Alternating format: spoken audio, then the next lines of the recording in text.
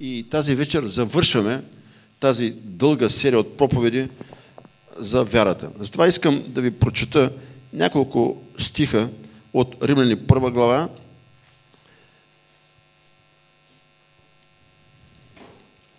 от 16 стих до 20. Защото не се срамувам от благовестието Христово, понеже е Божия сила за спасение на всеки, който вярва. Първо на юдея, на апостола и на езичника.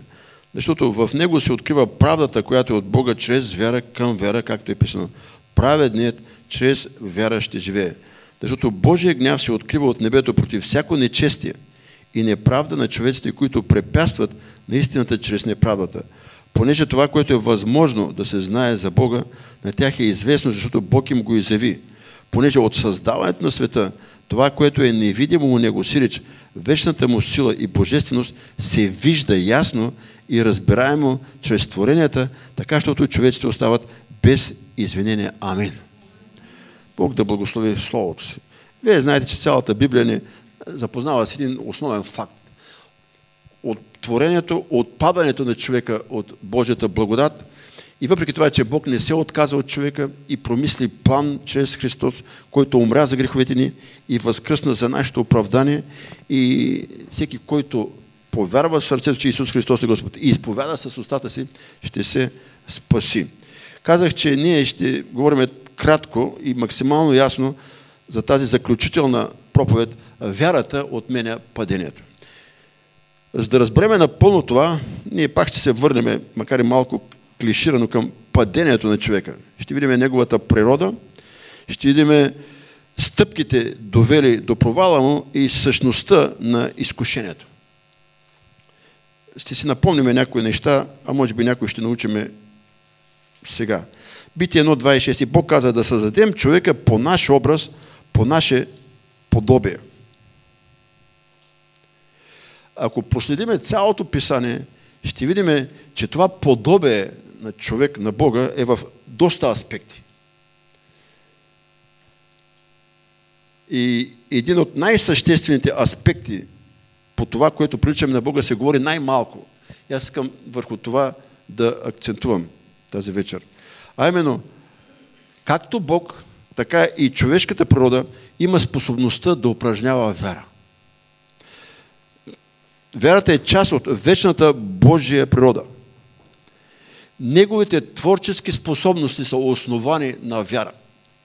Тя беше демонстрирана чрез Слово. Бог каза и стана. Бог каза и стана. Бог каза и стана.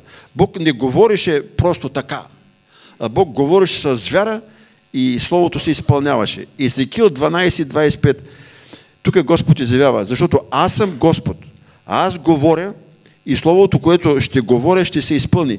Няма да се отлага вече. Някъде няма да се забавя вече. Вижте, във вечната фраза е: аз съм Господ, аз говоря и това, което казва, се случва. В еврейския език, това съм го приписал, да някой да не си помисли, че съм се образовал на 63 години, в еврейския език има много богати думи, които имат няколко значения. Една от тях е думата дабар, която има двояко значение. Понякога тя се превежда в един аспект, понякога в друг. Но понякога означава и двете неща, за които ще ви кажа. Тя понякога означава слово, а понякога означава нещо съществено, нещо материално. И това ни помага да разберем, че понякога тази дума съдържа, думата дабар съдържа и слово, или думи, и неща. Тоест, когато Бог със своята вяра изговори слово, от това слово остават неща, случват се неща. Кой ще каже амин? В Новия Завет ние говорихме за изговореното слово, или изговореното в момента слово, което казахме, че е рема. Как идваше вярата? Бог вземаше от логоса, от вечно слово, чрез Святия Дух, едно слово и го оживяваше за нашият случай, за времето, за ситуацията, в която сме. И това слово оживява с вяра и нещата се случват. Спомните ли с това? Логоса беше изговореното слово. Ремата беше говорещото в момента слово. Тоест Бог чрез Святия Дух взимаше дадено слово от своето слово и го оживяваше в нашето сърце и се случваха чудесата.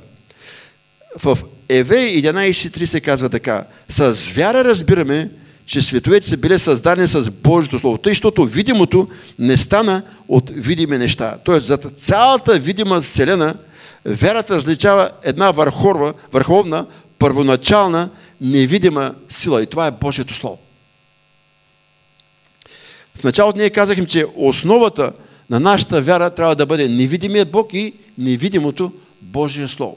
Защото много неща са написани тук, които нямат нищо общо с видимата физическа логика или с нашите сетива. И борбата винаги, след малко ще говорим за това, е между Божието Слово, което говори за невидими неща, и нашите сетива, които виждат нещата и чрез тях дявола вмъква съмнение. Чета ви Псалом 33, 6 и 9 стих. Чрез Словото на Господа станаха небесата и чрез дишането на устата му цялото им множество. Защото Той каза и стана. Той заповяда и се затвърди. Бог каза да бъде светлина. И какво? Стана светлина. Така че стигаме до едно много важно заключение. Казахме, вярата е част от вечната Божия природа. Второ, вярата е творческата сила, чрез която Бог създаде света, и тя влезе в действие чрез думите, които Бог изговаряше с вяра. Върху това нещо аз не съм разсъждавал и когато прочетах неща и започнах така да сравнявам, малко ми се промениха представите. Защото ние наистина сме говорили много малко за Божията вяра. За това, че Бог върши неща с вяра. Просто не ги върши така, а ги върши с вяра. Вижте, Бог, когато създаде човека, Той го създаде със способност да упражнява вяра и първото нещо, което беше изпитано неговата вяра. След това се проявиха способности в човека да твори и естествената способност да говори, когато Бог разбърка езиците. Но това може да бъде друга тема.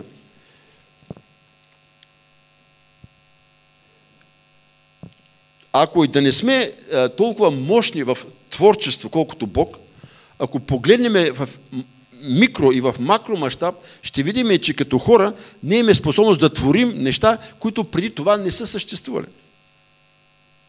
Ной направи ковчега, Моисей направи скинята. Верно, че Бог им ги даде.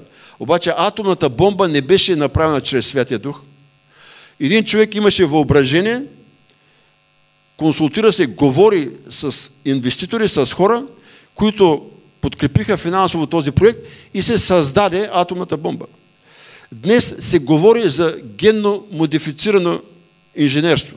Говори се за много неща, които се правят и които предстои да се правят, и това знание не винаги е за добро на човека. Но какво се опитвам да ви кажа? Че ние като Божие творение упражняваме вяра, можем да твориме и много често това, което твориме, предварително го беседваме, формулираме, изявяваме с думи. Това нещо не може да се случи при животните. Те правят гнезда, правят хралупи, обаче едно и също правят цял живот. Издават някакви знуци, които може би значат нещо между тях, но между човека и животното разликата е голяма. Ние сме единственото създание на Вселената, което има нещо общо с Господа. Има подобие с Господа. И дяволът използва това, за да превъзнася човека, както ще видим след малко. И така, човек има способността да упражнява вяра, да говори и да твори. Сатана атакува вярата ни от Едемската градина до идването на Христос. От раждането на човека до смъртта му, дявола атакува вярата на човека. И за голямо съжаление, скъпи души, за голямо съжаление, той успя в Едемската градина и днес успява да събаря. Аз ви казах, че има християни, които много лесно отпадат от вярата и, бих казал, напускат и църкви, и убеждения, и живот, и така нататък. А какво да кажем за църквите? Къде е вярата ни? Сестра Кери се мори, кършиме ръце и се чудиме какво да правиме. Дарбите, нещата, които трябва да стават. И всичко това е резултат на вяра. Бог да ни благослови всички. Да осъзнаеме колко важна е вярата ни и да копнееме за нея. Когато създаде Адам и Ева, първо Бог присъстваше там, но когато отсъстваше, като свой замисъл, той остави Словото. Това е много интересно. И вижте какво каза в своето присъствие и когато отсъстваше, какво трябваше да правят Адам и Ева и как дявола проби. Битие 2 глава 15 и 17 до 17 стих. И Господ Бог взе човека и го засели в Едемската градина, за да я обработва и да я пази. И Господ Бог заповяда на човека, казвайки: от всяко дърво в градината свободно да идеш, но от дървото на познаване доброто и злото да не идеш от него, защото в деня, когато идеш от него, непременно ще умреш.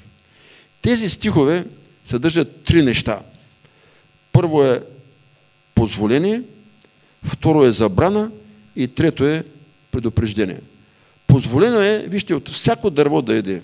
Тоест тук влизаше и дървото на живота. Забраната е да не се яде само от едно дърво. И накрая предупреждение, че ако ти не се покориш на Словото, ако не го изпълниш и не му се довериш, нищо хубаво не те чака. Може би ще повторя и ще потретя, че естествената природа на човека е да бъде вярващ. Греховната, извратената природа на човека е да бъде невярващ. Бог създаде човека, общуваше с него, беше реален, Словото беше там и когато човек вярваше в Словото и на Бога, нещата бяха перфектни. Средата беше идеална, живота беше благословен, всичко беше съвършено. Докато човек оставаше правилно свързан с Бога чрез Неговото Слово, той живееше по прекрасен. Но Сатана не искаше това да стане така. Защото една от теориите е, че чрез човека и неговото размножаване, Бог искаше да обесили властта на Сатана на тази земя, на която той беше изхвърлен. И Сатана може би знаеше този план и не искаше той да се осъществи и затова започна своята атака и я започна по много лукав начин. По много лукав начин. Той първо отиде при по-слабия съсъд. Това беше Ева. Бог не беше там и Адам не беше там. Ева беше сама. Битие 3 от 1 до 3. Среща между Сатана и Ева. А змията беше най-хитра от всички полски зверове, които Господ беше създал. И тя рече на жената: истина ли каза Бог да не идете от всяко дърво в градината? Жената рече на змията: от плода на градината можем да едем, но от плода на дървото, което е сред градината, той каза да не идеш от него, нито да се допреш до него, за да не умреш. Бог го нямаше, Бог беше оставил Словото си. И вижте, Ева деформира Словото. Това не съм го чел никъде и тук, понеже има неща, които съм взел, на готово го няма, но аз смятам, малката промяна на Словото отваря голяма врата за атака. Бог не беше казал да не се допират до него. Съгласни ли сте? Бог беше казал да не... Обаче тя прибави. Тя каза така: жената рече на змията: от плода на градинските дървета може да едем, но от плода на дървото, което е всред градината, Бог каза да не едеш от него, нито да се допреш, за да не умреш. Сатана ни атакува Ева да каже: тук Бог наистина ли го има? Тя каза: да, има го, обаче това, което говори Бог, истина ли е? И днес това е атаката срещу природата на човека. Човек като природа казва: има някаква сила, има Бог, има нещо. Обаче, когато нещата започнат да стават лични, дявол идва и казва: може ли това да го е казал Господ? Може ли това да го прави Бог? Ако Бог го има, това ли ще направи? Самият факт, че тя прие този въпрос, да отвори вратата. Веднъж прибави на Словото и дискусия, втори път започна дискусия и прие този въпрос. Чувал съм да казват, аз веднъж ви проповядвах, да не задаваме излишни въпроси. Съгласни ли сте? Има неща, които не трябва да знаем. Това много държа да знаете. Има неща, които Бог е скрил от нас и когато задаваме въпроси или един друг си ги разменяме, нещата стават опасни. Йоан каза, или Петър каза: Господи, този какво ще му стане? Той му каза: какво те интересува? Въобще този въпрос не те интересува. Отговор няма да ти дам. Ти върви след мене. Следващия етап от стратегията на Сатана е записана в 3 глава 4 стих. А змията рече на жената: никак няма да умрете. След като веднъж беше приела Ева въпроса, тя започна да става самонадеяна. Съмнението влезе в нея. Тя прибави на Словото и започна да разговаря с Сатана. Много пастори казват, не дей разговаря с Сатана, не дей изобщо се занимава с него. На времето старите пастори казваха така. Някой попитал един пастор, ако Сатана почука на вратата на твоето сърце, какво ще направиш? Той казал, ще изпратя Исус да му отвори. Аз няма да занимавам с него.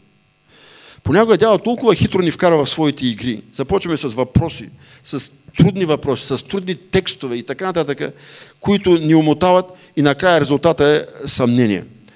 И тук виждаме, че стратегията на Сатана успя. Той не атакува Божието присъствие, атакува истинността на Неговото Слово. И когато дойде съмнението, скъпи души, греха влезе. Какво направи тя? Съмнение в Словото и накрая съмнение в същността на Бога.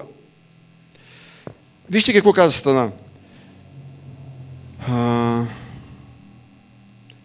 Бог знае, че в деня, когато едете от Него, ще ви се отворят очите и ще бъдете като Бога, да познаете доброто и злото. Битие, 3 глава, 5 стих. Започнем да съмняваме в Словото, един ден започнем да съмняваме в добротата и верността на Бога. И дойдат тези съмнения, идват изкушенията и ние съгрешаваме. Ние започваме да разчитаме все повече и повече на себе си, на това, което виждаме, на това, което чуваме и това, което ние сме сигурни, че знаеме. Природата на изкушенията е вечна. Похота на плътта, пожеланието на очите и щеславието, гордостта на живота. Няма нищо ново. Така беше в Едемската градина, така беше в пустинята при Христос, така е днес в църквата. Това са трите неща, чрез които дявола атакува вярата ни.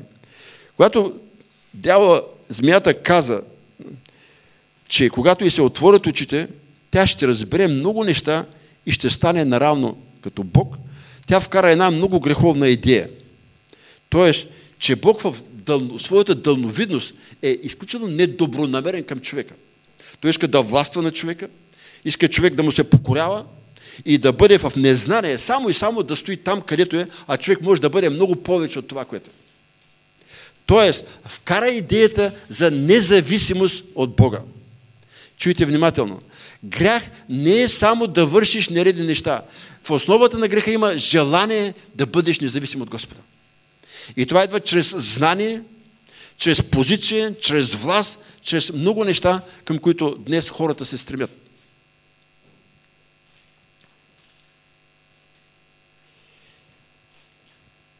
Вместо да вземе предвид всичко, което заобикаля Адам и Ева. Вижте, това е куриоза. Един ден, когато отидем горе, може би нямаме да имаме думи да изразиме разочарованието от себе си. Те бяха създадени и поставени в перфектна среда. Можеха да ядат от всичко, в това число от дървото на живота. Обаче дяволът така ги умота, когато започна да разговаря с тях, че насочи вниманието към единственото дърво, което Бог беше казал, че за тях е най-добре да не ядат, защото ядат ли, ще бъде ужасно. Обаче това желание за знание, това желание да бъдеш наравно с Господа, да бъдеш повече от това, което си, винаги е в основата на големите изкушения и големите падения. И като видя жената, че дървото беше добро, чета ви Битие 3.6, добро за храна и че беше приятно за очите, дърво желателно, за да дава знание, взе от плода му, та яде, даде и на мъжа си да яде с нея, та и той яде. Тук започва видя по желанието на очите. След това да си хапне похота на плътта и накрая желанието, гордостта да бъде повече от това, което е. Когато ви говорих за мярка на вера, аз ви подчертах, че ние трябва да мислиме скромно за себе си, за да можем да намерим правилното място в тялото Христово и тогава дарбите действат и тогава самата ни вяра започва да функционира, да дава плод, а чрез делата и плода расте и мярката на вяра. Но когато мислиме високо за себе си, винаги бъркаме място в Христовото тяло и оттам започват големите проблеми. Добро за храна, приятно за очите, желателно, за да дава знание. Отиваме на самата природа на изкушението, само няколко думи ще кажем и след това ще минем към заключението. Ще бъда максимално кратък. Мисля, че някой може би се умориха от тази тема, но приключваме. 1 Йоанна 2, 15-16. Не любете света, нито каквото е на света. Ако люби някой света, в него няма любов към Отца. Защото всичко, що е в света, похота на плътта, пожеланието на очите и щеславието на живота не е от Отца, но е от света. Ако бъдем крайни, може би ще разбереме хората, които отиват в манастири, които отиват някъде в скали, в пещери и водят аскетичен живот, въпреки че това не е идеален вариант, защото ние сме призвани да спасяваме хора. Но как да спреш да бъдеш зависим от света? Как да спреш да обичаш каквото и да е в света, когато толкова красиви, приятни, развлекателни неща има? Вижте, днес много християни, добри християни, отделят страшно много време и пари за хобита. Затова нещо не съм проповядал, но Бог скоро ми показа. Много време, много пари, много сили, много енергия за хобита. И чрез това хоби, мога да дам много примери, полека човек се отделя от Господа. Примерно ветроходството. Сещам се сега. Риболов, един грешник тук запокай. Бог да те благослови. Толкова са много. Отиваш там цял ден. Ари риболова, освен за черви и за въдици, пари не даваш. Обаче други неща са толкова скъпи и толкова големи екстри. Да вземеш яхта, да я поддържаш, да излезеш в открито море, да си правиш удоволствието. Един ден, втори ден, трети ден, няма служба, няма Господ, няма слово, няма нищо. И това е хоби. И след 20 дена, 30 отиваш на църква, цъфваш там, нали? И пак си християнин. Обаче колко време, колко пари и как това нещо е част от този свят и изсмуква времето ти, и изсмуква чувствата ти, мислите ти, парите ти. И едно от тези три неща сигурно ги има. Поход на плътта. Това е нещо извратено, нещо деформирано, което е дошло в резултат на неверие. Щеславието, гордостта, този, който беше втори след Бога, пропадна поради гордост. И аз обичам да казвам, че когато някой иска да се смирява и да слугува в тялото Христово, рано или късно ще се намери място. Но човек, който иска да първенствува и да бъде някъде, рано или късно отпада. И погледнете какво става. Тези три неща, повтарям ги, похота на плътта, пожелание на очите и щеславието на живота не е от Отца, но е от света. И тук е много трудно да се удари границата, да се сложат междите и да не се преместват. Тоест това, което е светско и това, което е от Господа. Това, което е библейско и това, което не е. Това, което е правилно и не е правилно. С времето границата между правилно и неправилно, между светско и духовно се премества в полза на светското. И ние все повече и повече неща светски приемаме и все по-малко и по-малко духовни неща приемаме. И когато някой застане твърдо на позиция на Словото Божие, казва, ти си тисноград. Ми викам, така пише, тясна е вратата. Пътят е тясен, вратата е тясна. Днес много широкогради християни позволяват се всякакви видови спортове, всякакви видови забавления, ходят където си искат и така нататък, и мислят, че ще влязат пред тясната врата. Това са неща тясно свързани с света и дявола много лесно ни вплита. Вижте при какви условия беше първият Адам и пропадна, и при какви условия беше Исус и устоя. Адам и Ева бяха в перфектни условия. Всичко имаха. И въпреки това, чрез пожеланието на очите, похота на плътта и щеславието да бъдеш нещо повече, ги събориха. Когато ядоха и пропаднаха. Когато дойде при Исус Сатана, разликата беше коренна. Той беше в ужасни условия. Къде беше? В пустинята. 40 дена глад. Повечето богослови смятат, че той е пил нещо. Понеже се казва, че огладня. Не се казва, че ожедня. Но тогава дойде Сатана и започна да го изкушава със същия начин. Похота на плътта, желанието, очите, там всичко ще бъде негово. Щеславието, хвърли се от тук, ще стане някой номер и ще станеш известен. Тези три неща от началото до края съществуват. Проверете живота си и ще видите, че едно от тях винаги най-малко ни атакува, понякога и трите идват в живота ни и се чудим какво да правим. Обаче, погледнете куриоза. Адам и Ева бяха при перфектни условия, и ядаха и съгрешиха. Исус беше при ужасни условия, пости и устоя. Можем да кажем слава на Бога за поста и молитвата. Това са толкова важни неща, които ние трябва да се стремим да практикуваме. И така, връщам се към това, което ви казах. В смисъл на грехът, скъпи души, той включва вършенето на неправилни неща, но в основата си е желанието да бъдем независими от Бога, което много често е неверие. Много хора казват, няма Господ. Затова Исус каза, когато дойде Святия Дух, ще обяви се за грях, защото не вярват в мене. Най-големият грях е неверието. Най-големият грях е желание да бъдем независими от Господа. А това става, когато пренебрегнем Словото Божие и основни принципи в него. Вижте, разрешение, забрана и предупреждение. Това беше в Едемската градина. Ако погледнете заповедите, разпоредбите, съдбите на Господа, почти тези три неща навсякъде се съдържат.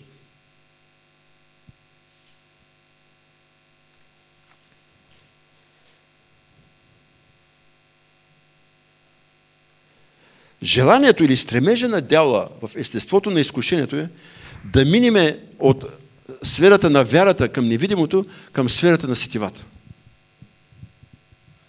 Неща, които виждаме, неща, които пиваме, неща, които искаме да придобиеме за себе си. И тази битка е голяма. Затова Исус каза, когато дойде човешки син, ще намери ли вяра. Бог да ни благослови всички. Вярата е противоотровата. Вярата отменя падението. Аз ви казах, че изкушението, скъпи души, идва, когато ние се довериме на сетивата и загърбиме Словото. Обратно, когато загърбиме сетивата и се довериме на Словото Божие, ние сме в прекрасни отношения с Господа. Как вярата отменя падението? Просто да вярваш в Бог и в Словото.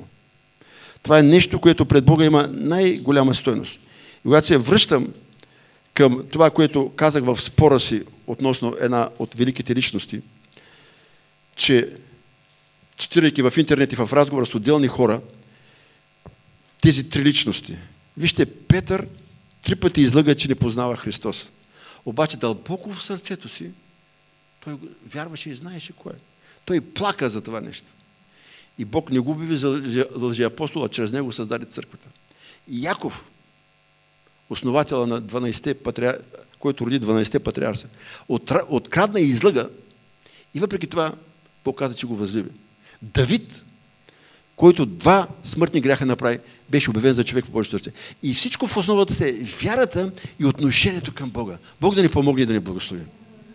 Ние сме човеци, имаме голяма битка. Ние сме в пресата между невидимото Слово и невидимия Бог, който никой кога не е видял, и видимите и реални неща, които много често се разминават. И ако ние залагаме на видимото, ще бъдем изкушавани чрез похота на плътта, чрез пожеланието и ще се отдалечаваме от Господа. И обратно, ако обърнем гръб на сетивата и заложиме на Божието Слово, изучаваме го, изповядаме го, говориме го, живееме го, ние чрез вяра ще минеме от смърт към живот.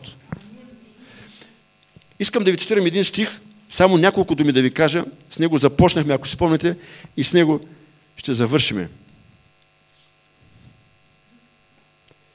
Авакум 2.4. Ето душата му се надига. Не е от дън права, а праведне ще живее чрез вярата си. Кой ще каже амин? Започнахме с този стих и с този стих завършваме. На 3 места в Новия Завет Павел говори за това. В Галатяни, в Евреи и в Римляни. Че праведният ще живее чрез вяра. Обаче вижте, двете части на стиха са коренно различни и нека сега да ги сложим една върху друга. Стиха казва, че душата на човека е в бунт срещу Бога. Следствие на грехопадението, Давид казва, в грях ме зачна майка ми. И това е наследствен грях, който Исус дойде и прекъсна, понеже нямаше мъжка поход в неговото зачатие. По природа, грешната природа на човека винаги се стреми към независимост. Не иска ограничения. Не иска межди, граници. Не иска хомот. Иеремия казва, добре е човек в младостта си да носи хомот. Кажи го на някой младеж, ще напусне църквата. Не се харесват тези неща. Ограниченията, заповедите, забраните не се харесват. И душата е в бунт. Обаче, Словото казва, праведният ще живее чрез вяра. Амин. Тоест, ние се доверяваме на Божието Слово, което ни изявява личността на Бога. А именно, Бог е добър, Бог е вечен, Бог е милостив, Бог ни приготвя вечност и Той е обещал да бъде завинаги с нас. Тази вяра, скъпи души, ни прави угодни на Бога. Евреи 11.6 казва, който идва при Бога, трябва да вярва, че има Бог, защото без вяра човек не може да бъде угоден пред Бога. Бог да ни благослови. Ние ще допускаме грешки. Дай се Боже да не ги повтаряме, но Римляни 3.27. И тъй, къде остава хвалбата? Изключено е. Чрез какъв закон? Чрез закона на делата ли? Не, но чрез закона на вярата. Амин. Има два начина да живееш. Да живееш в покорство на Бога, съобразявайки се с Словото Божие, колкото и трудно да е, и да решиш да бъдеш независим от Господа и да живееш сам живота си, един ден да отидеш там, където са дявола и демоните. Вярата е единственото средство, което ни прави угодни пред Бога и което отменя падението, и чрез вяра ние трябва да изживеем живота си, да минем вечността и да застанем пред лицето на Бога и да чуем думите. Добри и верни рабе, на малкото си бил верен, над много ще поставя. Влез в радостта на Господаря си. Бог да наблагослови. Амин.